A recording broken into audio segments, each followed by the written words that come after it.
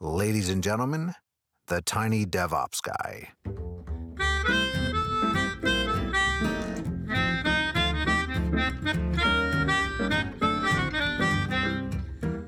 Hello, everybody. Welcome to another episode of the Tiny DevOps Podcast, where we like to solve big problems with small teams. I'm your host, Jonathan Hall, and today you can see, if you're watching, I'm sitting in a little bit of a dark room. You may recall last time the wall behind me was just plasterboard. Now it's been painted, but I still don't have my lights up. This wall hasn't been finished, so I'm sitting in the dark. Please forgive the bad video if you're watching this. Today, we want to talk about fractional CTOs, what they are, what you might want one for if you're in the market for that sort of thing. And to discuss this, I have my guest today, Morgan Kraft. Morgan, welcome to the show. Thanks for coming on. Would you tell the audience a little bit about what you do and your background with fractional CTOing?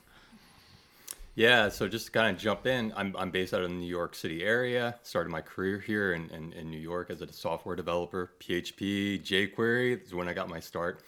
Nice. Worked my way up into engineering leadership, and eventually took over as a CTO at a Y Combinator startup. Took that company to an exit in 2019, and then left that to go found my own startup, and sort of was bootstrapping it. And what ended up happening was, as I was bootstrapping, I was consulting. Just sort of hired as a developer, but quickly came into a company and they were like, can you just be our CTO? And I was in the position where I'm building a startup. I have partners. I'm like, I can't just be your CTO, have my own startup. But that's when I learned that this fractional CTO was actually a thing I could do that companies, especially small sort of startups getting started that don't have technical founders, typically they need a CTO. And so that kind of led me to this path of, I could actually build a consultancy around just being a fractional CTO. So that's kind of how I got my start into the industry and going down this path of being a fractional CTO. Awesome. So you've been doing this fractional CTO thing then for what, 2 or 3 years? Is that about right? No, actually, I'd say maybe 18 months now. Maybe less, 14 months. Okay. So, but I've been a CTO previously 3-4 years. Yeah, so full-time CTO longer than that. Yeah, and so I already took a company through an exit. So, along that journey, the company I was at was called Hickory Training.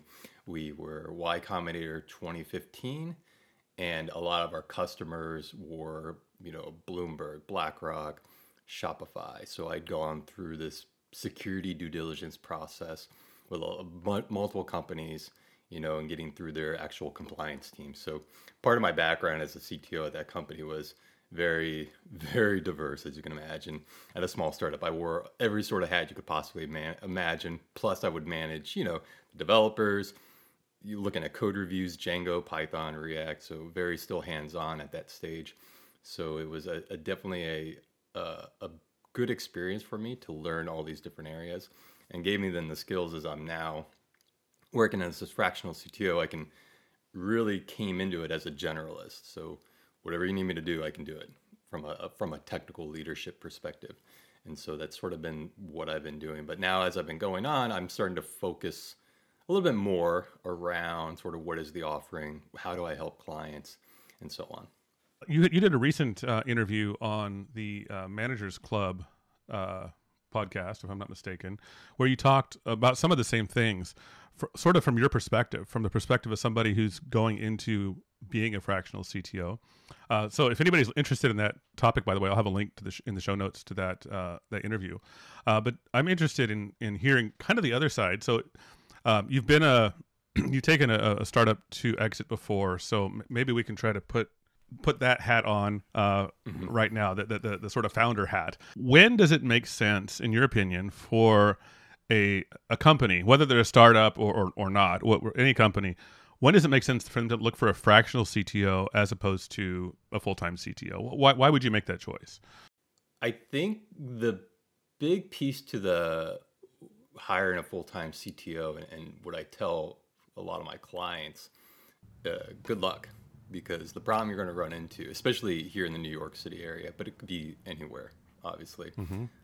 Google, Facebook, they all hire developers. and they're willing to pay a CTO, let's say 250, 300K plus benefits and options to come work there. And if you're a small startup that's maybe raised $1 million, you don't have that money to go spend on a fractional CTO or on a CTO. Like, good luck. And at the same time, depending on what you're building, if you're building a small, B2B, or I'm sorry, B2C sort of company, you're not going to get that CTO is not going to come to your startup. They just won't. And so I think the struggle that really happens for folks is that you can't hire a full-time CTO because you can't afford them, and good luck recruiting them because they're going to go to a larger company or a cooler, better, well-funded startup. And so the market itself is there's so much venture capital. There are so many startups. They're all fighting over a small pool of CTOs. And I think what's evolving now is this realization that every company is becoming a software company. I don't care what you do anymore. Like, you have marketing tech, you have so many pieces in your stack that are technology driven, and you ultimately end up needing some sort of technical leader to come in and provide strategy and to provide the ability to build a internal software team to some degree, whether it's one or two engineers. So in your question of when does it make sense, my answer is for most folks, it makes sense as soon as you possibly can, and you realize that's kind of what you need to do, because every company sort of ends up needing some sort of technical leader. And what I'm finding now with my clients, a lot of them are small startups that have been venture backed, and in some cases they don't have a technical founder. So I work with a couple of VCs here in New York City, and they give me portfolio companies where they've backed a set of founders that have a great mission and a lot of great experience in some vertical, let's say, but they don't have a technical founder. And so they need someone to come in. And in these cases, they may have an engineer, they may not, it depends. But in some cases, they have one or two developers. Maybe they're local, maybe they're overseas. And essentially my role is to come in and help start to get that team functioning, create ownership, accountability, start to help the founders. Basically I become a partner for them in a way, in that I'm helping them figure out what's the strategy, who we hire and how we hire and what are we building, what's the roadmap. And in many cases, being a founder myself, I have my own startup that I run, plus having built and sold a startup, I become very close with these founders and helping guide them. And so I've created that vertical for myself where I'm focused on sort of these smaller startups, but there are so many companies out there that they haven't even raised money. They've managed to build a company and have revenue. I kid you not. And they are making a go of it without a CTO, but they are struggling on the software side. Oh, I'd like to touch on that a little bit too, because I can imagine a lot of people, especially if you're bootstrapping, you're thinking, I'll just make it a little bit longer without a CTO, without real technical leadership. What are the pains that come from that approach? Is it ever appropriate? And if not, what are the pains that come from that? I think in some of the stories I have heard from clients, some of them are the same. I've spent 100, 300 grand, 9 months of time on these developers overseas or offshore, and I don't know what they're doing. I don't know what's wrong, but I know something's not right because nothing's been delivered, and it's been 9 months. And I come in and then I start to look, and either, I get access to the code base and I can tell the developers just aren't doing anything. And then I'm asking those questions of, do you have a staging environment? Do you have weekly demos?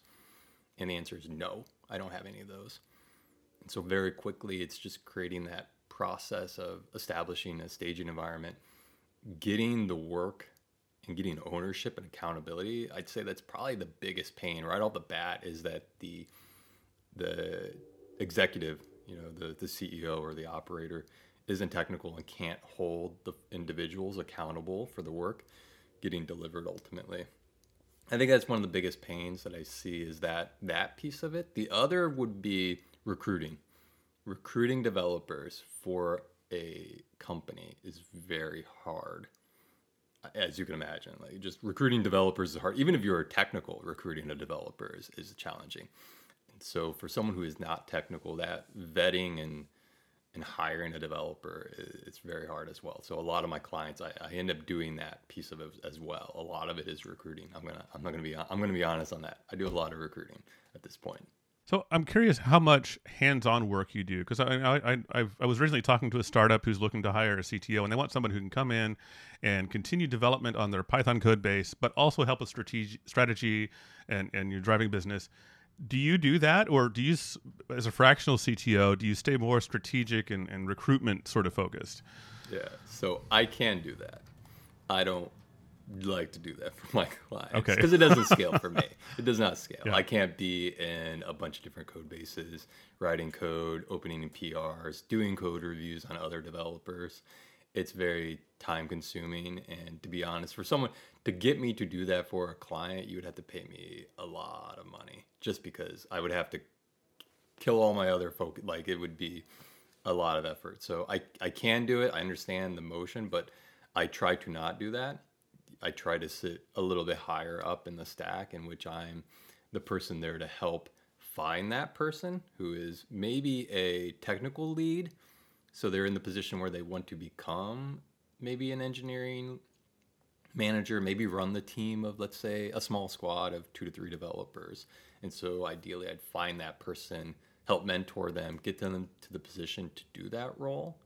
So that is typically what I'm trying to do as the fractional CTO is to actually mold that process and to put that process into place and to find the people and the team that I can hand that over to. I would say though, the one thing I'm still hands-on though for a lot of my clients would be sort of product grooming and that piece of like story writing, because I find also really back to the pain and challenges are writing the stories and building a product roadmap. Clients coming to me, they may have a product person, and that would be the next piece, and goes to the CTO side of this. As a CTO at a small startup, you're going to end up owning product, and so you have to learn to do product. And when I work with a team that doesn't have a product mindset, I end up filling that gap as well as a contributor. So very much I'm helping figure out the roadmap. A lot of it is the writing the stories and planning the work, and then teaching the team what a good story looks like. And I would say for now, that's definitely a large chunk of my contribution effort, is putting that into place and being up, because product feeds to engineering, so it sits upstream. So a lot of my work is in that area as well. So you talked a little bit about how difficult it is to hire developers, and I think any technical role, whether it's a developer or operations engineer or anything like that, that's hard. Especially if you're not a technical person. If you're a non-technical founder, you have a great idea, but you don't know how to implement it. Hiring those people is hard. But there's a sort of a chicken and egg problem. They need to hire a CTO or a fractional CTO. How do they vet somebody like you? How do they know that you know what you're talking about and you can help? Yeah. How do you break that cycle of ignorance? that I'm still trying to figure out. I would say right now it's referrals. And I think that's where some founders have an advantage, especially if they have VCs or some advisor. They can get help. And there are people out there that do technical advising, and I thought there for a while I could do it myself. Typically, though, technical advisors aren't always paid. In my experience with a small startup, my advisors, I pay them equity. And so they can be helpful from that perspective if you have advisors that can help. But I think the rubric for finding a good fractional CTO can be a challenge still. And I think as an industry, it's still early days. I think we're going to start to figure it out. There's starting to be some marketplaces that exist out there to potentially find a fractional CTO. I would say when you're talking to someone, depending on what stage you're at, that's the big piece of it. Look for someone who's sort of done. It depends on what you're building. If you're building a payments platform and you have to do security and governance and like you have all these sort of banking laws you have to follow, in that case, you need a fractional CTO that has done security audits and understands compliance and those sorts of things. But if you're building a B2C that sells shoes on Instagram, but you need someone to help you build a platform around Shopify, and you need like Klaviyo, and you have all these integrations, and in that case, you probably don't need that fractional CTO to have that security piece and that payment, or like with a governance background, you can maybe go with a fractional CTO that actually does D2C, understands Facebook ads, growth marketing, building that sort of marketing engine. And so I think the rubric for like examining which fractional CTO to hire really depends on sort of what niche you're in. But you kind of really need to talk to someone about like their unique experiences. But I'm going to be honest, it's not easy. And I think there's a lot to be done in this space still around how we hire and source and find fractional CTOs. Right. How important is it, do you think, for a fractional CTO to be well versed in the particular tech stack you're using, or if you're working at a more strategic level, is that less important? Yeah, I think it can be important. I'm not going to say it's not, and I would say if someone came to me and they wanted me to help them and they were Rails, I would be somewhat a no, potentially. Or at least I'd be very clear with them. Like, Rails is not my jam. I do a lot of other languages. I can do Django, Python, Node. I can do some Golang, but definitely .NET, no, and Rails, no. They're not my go-tos. I can read Rails code, but don't expect me to do a code review for that. It's not my area. So, and I think that actually can be critical because it's hard to. A lot of what I end up doing is I need context for where we are at. So even if I'm high level up and I'm not writing code, I do look at code reviews. I do look at pull requests. I am tracking what's getting built, because when I go into that product grooming meeting with the founders, I need to know where we're at so I can help us figure out where we're going to go. And I can't get that context unless two things are happening. Amazing documentation, which some teams are great at, others are not. And so that's always a fly ball, whether or not I have the documentation in place to help me understand what's getting changed. And then the code reviews, like pull requests and those sorts of things, if they're not organized, or if I can't look at them in 20, 30 seconds and understand what's going on, it creates a challenge for me to get context for where we need to go. And ultimately, at the end of the day, my role is to report up to the founders and give them direction. And like I mentioned, if I don't know where we're going, it's hard to tell them, where we're at, essentially. To what extent and in what areas do you generally coach the developers working under you? Are you coaching them? I mean, you already talked about like writing stories. Are you coaching them on how to organize pull requests and how to use Git and agile practices and things like that? Or how in the weeds do you get in that sort of stuff? Yeah, hopefully I don't have to do a lot of Git training. I specifically will make my technical assessment. So I do take homes. I structure them so that I at least know Git to some degree in the way I do the take home. So I don't necessarily focus on that, but some of the areas I do focus on: pull requests. I love pull request templates. You put the template into the GitHub repo, and it can give you a formulaic at least template. And then I sort of create that expectation on the developer that please fill this out. You don't have to be you could give me a sentence. Just give me something though. The last thing I want is an empty pull request description. That's because what ends up happening, I parachute into a pull request, as I usually call it. Like, I jump in. I have no idea what I'm going to get when I open up a pull request. And so getting in and looking at the descriptions and understanding what is in this PR, that's step one in sort of getting developers on board. And I think in a lot of ways, it's about them managing up to me to keep me in the loop with context. So helping them understand, how do I properly document a pull request? How do I update a story? Moving the stories around on the board for stand up. So those are some of the I guess the administrative things around it. But the actual code itself, I actually make it a point not to tell them how to do things from an implementation perspective. And I will typically say, that's not my job. Like, I don't tell you how to do it, right? I tell you what we need to do and why. That's my role. But I don't tell you how to do it. And I've run into this issue with some of my clients where I don't pick the tech stacks because it's not my role. And so I've gone through the Tailwind versus style components and React. I don't know if you're familiar with these frameworks, and it's sort of that piece of, I had a client where one developer came in, started with Tailwind. They hired two more devs. They didn't like Tailwind. And then we had this issue and this struggle where some of them wanted to move off of Tailwind, some of them did. And at the same time, like, I don't want to get involved because I don't write the code.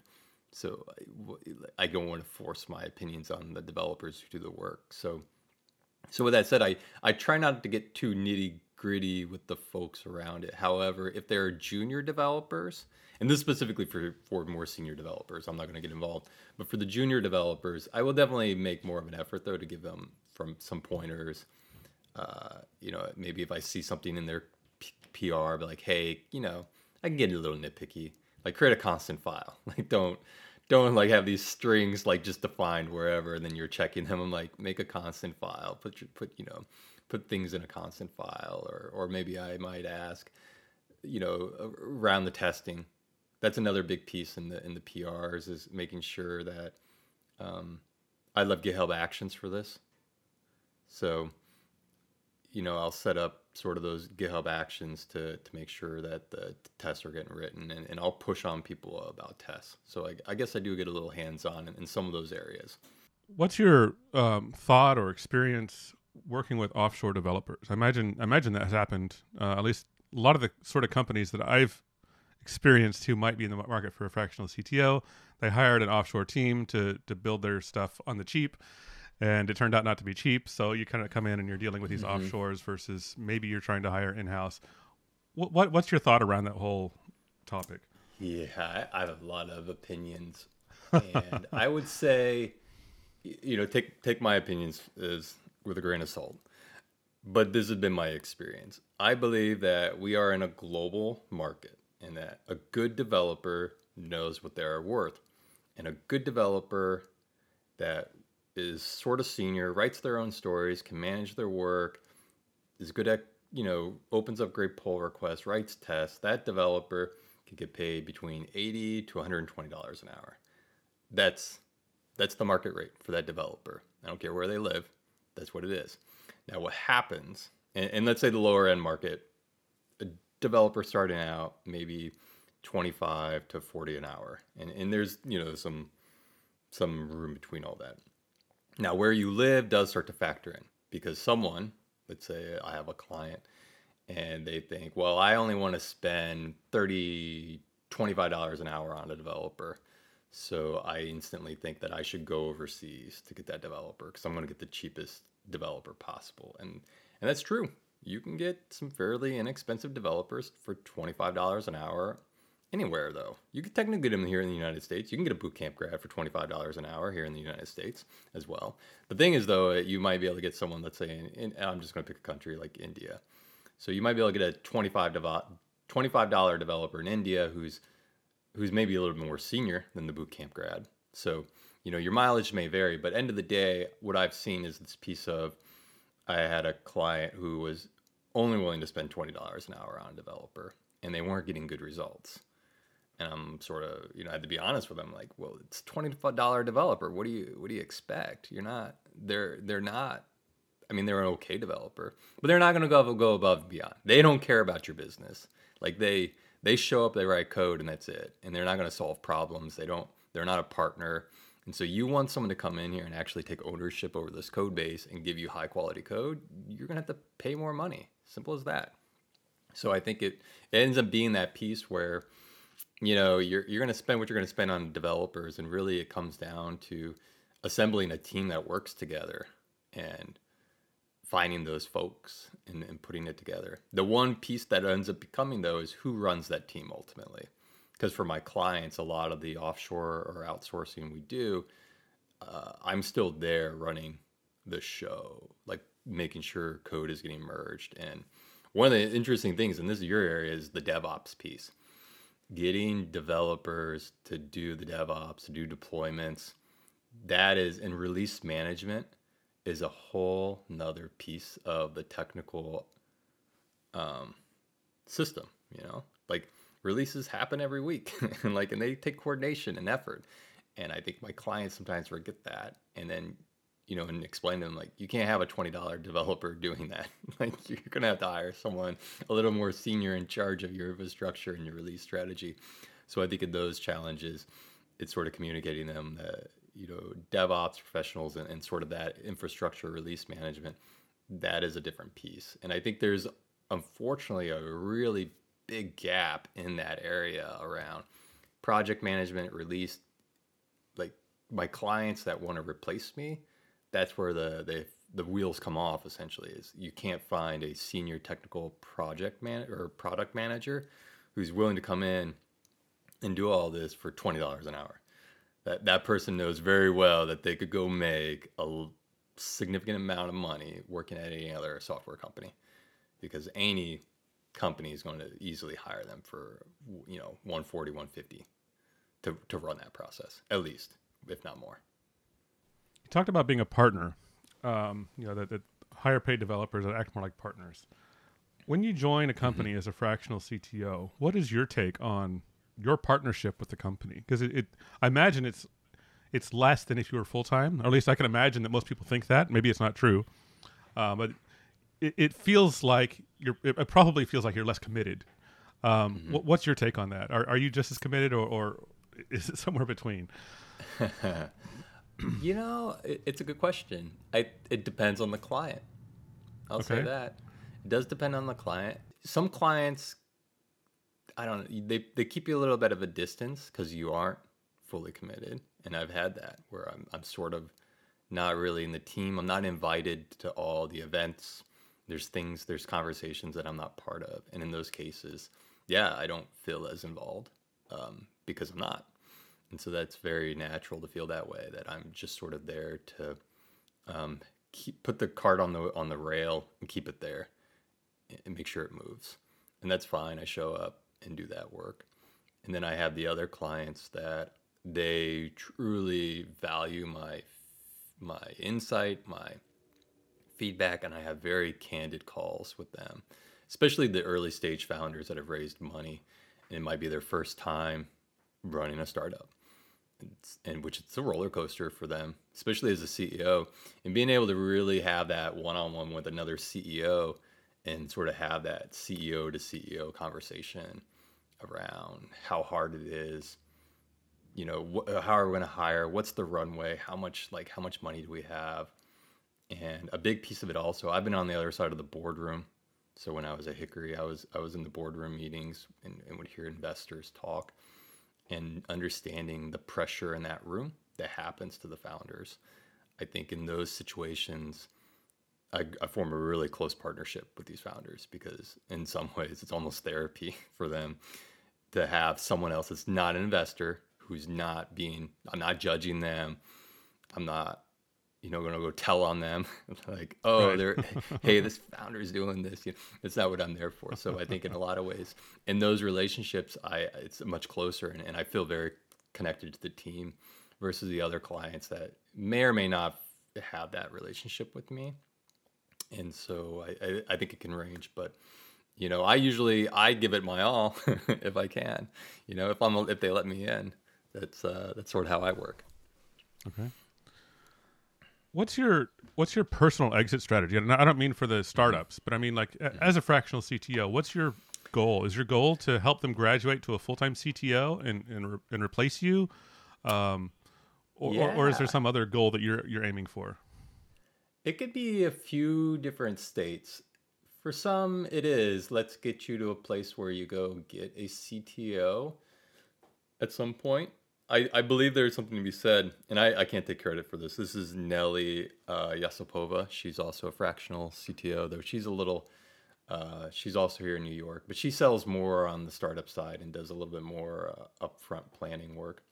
But she once made this great comment that you don't hire a CTO, you earn your CTOs, and that you have to get your company to a place where you can attract a CTO. And I'd agree with her assessment on that. I think it's very true. And so from my perspective, helping a startup get further along in the company, that they could actually recruit and retain a CTO on their own, would be the goal in a lot of times for these companies. And so that is sort of what I am doing with one of my clients right now. I've Been there now 3 months. Got them through a big security, governance, compliance process with a banking for their payments. And now we're hiring some more developers. We've launched the pilot, and I believe by August they're going to probably raise another round. And at that point, I think they could probably go hire a full-time CTO, because they'll have the extra money, they'll have a product launch, they'll have an engineering team already in place, and so hiring a CTO will be much easier. So, because one piece to it, right? You can't hire a CTO if you don't have any developers. Because I've seen a client try and do that game where there's no developers, and they're just saying, "We're gonna go hire a CTO," and I'm saying, "No, you're not. No CTO will come here with 0 engineers. They don't want to start from scratch. No CTO wants that headache. Most CTOs don't want to do recruiting. So good luck finding someone to come here and start from square one." What does let's talk about the dirty topic of money for a minute. What does it cost to hire a fractional CTO? I'm sure there's a range, because fractional could be anywhere from 1/10 to half, maybe. I don't know how that works. Yeah. And I'm trying to work out the pricing, and as you mentioned, the previous interview I did with Managers Club, I definitely talk about some of the numbers as well, because I think it's good to be transparent to folks. So if you're not familiar with Rand's list, it's a Slack channel for engineers, senior leaders, and in there I've seen people quote, $200, $300 an hour for fractional CTOs. I think that's possible if you're billing hourly, but as you know because you and I have met through the JS group, there's what you would call value-based retainers, and structuring not charging hourly, right, is a big piece of how you price. So if you're looking to hire a fractional CTO, you kind of need to be aware of that. If you're going to pay someone hourly, they're going to charge you most likely more money. And you could go from anywhere in that range. You can end up getting a fractional CTO, let's say sub 200. So let's say 140 to 180. You might be able to get a fractional CTO per hour and give you some level of commitment. The thing about a fractional CTO is that it comes down to how much bandwidth they're willing to give you. And so when I first got started, I would sometimes give people an intro, because they'd be like, "How do I know you're any good? I don't know you." And so when I first got started, I would do, I think, 20 hours, or no, I'd do 10 hours a week, so 40 in total for the month, and I would bill that hourly. And my role would just be to come in, do some code reviews, maybe run a stand-up or two, and that was enough in the early days at 10 hours. But that's only maybe 2 developers on the team. If you have more than 2 developers, that's not going to work, because one thing I've realized, to manage a developer, it's between 5 to 10 hours a week per developer. So if you have 2 developers, I could potentially need 20 hours to manage them. And by manage, I mean I'm grooming the work, I'm figuring out what they're working on, I'm doing the code reviews. There's a bunch of activities that I'm doing in that. And so that's one way to kind of look at if you're going to hire someone, what are you looking at, to get intro? And so at that 120, let's say 150 an hour, you're looking at probably $5-6 grand for the month, I think, at that point, for a fractional CTO. And then I think what can end up happening is, let's say you want to bring someone in a little bit more, like now you want this fractional CTO to maybe give you 80 hours a month and not 40. So in that case, now you're going to start to look at probably a $14,000 to $15,000 commitment. And in that sense, per month, you're looking at someone who's probably making 180 a month or a year in salary. So it starts to get very much in line with that. I think the trade-off to realize is that the fractional CTO does have a limit to how much they can do. So for myself, I can really only do 2 clients at a time. I've spoken to some fractional CTOs who claim they do more. I don't know if they're just kind of, thumping their chest and saying they have extra clients, and it's not true. And so I'm going to be honest and say I can really only do 2. The one piece that I also run my own startup, GetBabble, so that also factors in. So technically I'm running 3 sort of clients, but one of them is my own. And then the other and the other two are just basically I have two clients and I'm helping at a time, and I make that very clear to everybody. It's like I only have two clients, and so it does work in my favor because I create some FOMO. I'm like, if you're not going to commit, I'm going to go find another client, and since I have limited bandwidth, you have to like commit back to me in our retainers essentially. Does equity ever play into a compensation for a fractional CTO? It usually does, I think, for especially as a founding CTO.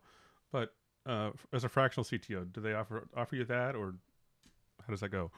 So as I've been going in over time with the clients over the last year, now they're starting to offer me equity as I'm looking to transition out of the organization and looking to draw down on my retainers. And in those cases, I am looking to kind of take on some. The thing about equity is the more you take, the more involved you have to be. So you have to ask yourself, how involved do you want to be in this company? Because if you're going to take, not someone should ever do this to a fractional CTO, but let's say someone gave me 5% of the company or offered me 5%, I probably want to take it because that's a lot of equity to give someone that's not going to be a day-to-day contributor in the organization. So I would, and I've had this conversation with folks before that are like, oh, I could get 30% of the company. And I'm like, why would you do that to the founder? You're going to mess them up. Like they might not realize what that means, but I can tell you that that's a lot of equity to take and you're not actually contributing. You're just going to get on a call once a week with the person and talk. I'm like, don't do that to them. And I think similarly, I wouldn't do that to a founder. I want to take a big chunk of equity. I think it's good to have some equity on the upside because, to be honest, if I've spent 6 months helping you build and create an engineering organization that can now ship and deliver on its own, that's valuable, and I would want a little bit of equity possibly from that. So I'm not opposed to taking it, especially if I know, I've built this company to succeed. So maybe I should get a little bit of the upside on that. And so I'm not opposed to taking equity. I would be, just reluctant to take a lot. For me personally, I probably wouldn't take anything more than 1%. So maybe quarter points. Quarter and half points are very common in the world of advising if you're not getting paid and you're just taking equity, because you can do that it's very common in startups to have a board of advisors and you're paying them all a quarter point of equity every year. Right. Okay. Mm-hmm. Cool. Earlier in our conversation, you said no CTO wants to join before you have developers. Mm-hmm. Would you say the same about fractional CTO, or would it make sense to hire a fractional CTO to hire your first developer for you? I think a fractional CTO could do that. That's sort of definitely something I do as I pitch to clients that are looking to hire me potentially, is if they have no developers, I'm like, that works for me. We'll build a process and go get you some developers and go from there. My one caveat would usually be, do you have a product roadmap and do you know what you're building? Like, do you have anything? Because what could happen there is that they don't have anything built yet. And so then I do have to figure out, like, what is the stack? Are we doing it all in Node? Because I don't know what developer we're hiring. And they may or may not have a job description yet. And that would be like the starting point, is figuring out what it is we're building. But in some cases, they may have code. Maybe they've hired a developer and they fired that developer. And so they do have some legacy piece of code. And so then I got to figure out, do we start from scratch or do I pick up where this developer left off? And if so, let's say they were building a Django app, it might just be like, okay, we're just going to keep using Django. I'm not going to, because I can manage a Django project and I'll just keep moving that forward. And so I do that. I think one thing that I haven't mentioned, there are some fractional CTOs out there that have their own dev teams. And what they do is they operate more as an agency. I don't run that business model, but some do. And the piece being there, then some clients don't want to actually go hire developers. They actually want a fractional CTO that has a team of devs on the bench that they can just utilize. Not all, but some. And there's a trade-off there, because in my estimation, right, the type of clients I like to help build teams is that I want you to own your team. They're your developers. You want them building value for you long term and make that investment in your company. If they're my developers, they're my developers. And when I leave, they come with me. And so it's two very different fractional CTO businesses that you end up building. And what ends up happening is you become more of an agency once you start going that route, and you have developers that you sort of lease as I would call it, to a client. Right. Right. Yeah. Fascinating. If somebody is listening to this and they decided that maybe a fractional CTO is right for them, or they at least want to look into it more, what do you recommend they do? I mean, you mentioned there's some marketplaces. Do you recommend any, or should you look on LinkedIn? How do you connect with somebody who might help you with this? I think it's going to become more prevalent that there will be these marketplaces, and then ultimately it's sort of like anything. You'll be able to sort of sort through folks, and again figure out which ones you might want to hire. Here's the thing: they all take a cut, so you're going to pay more.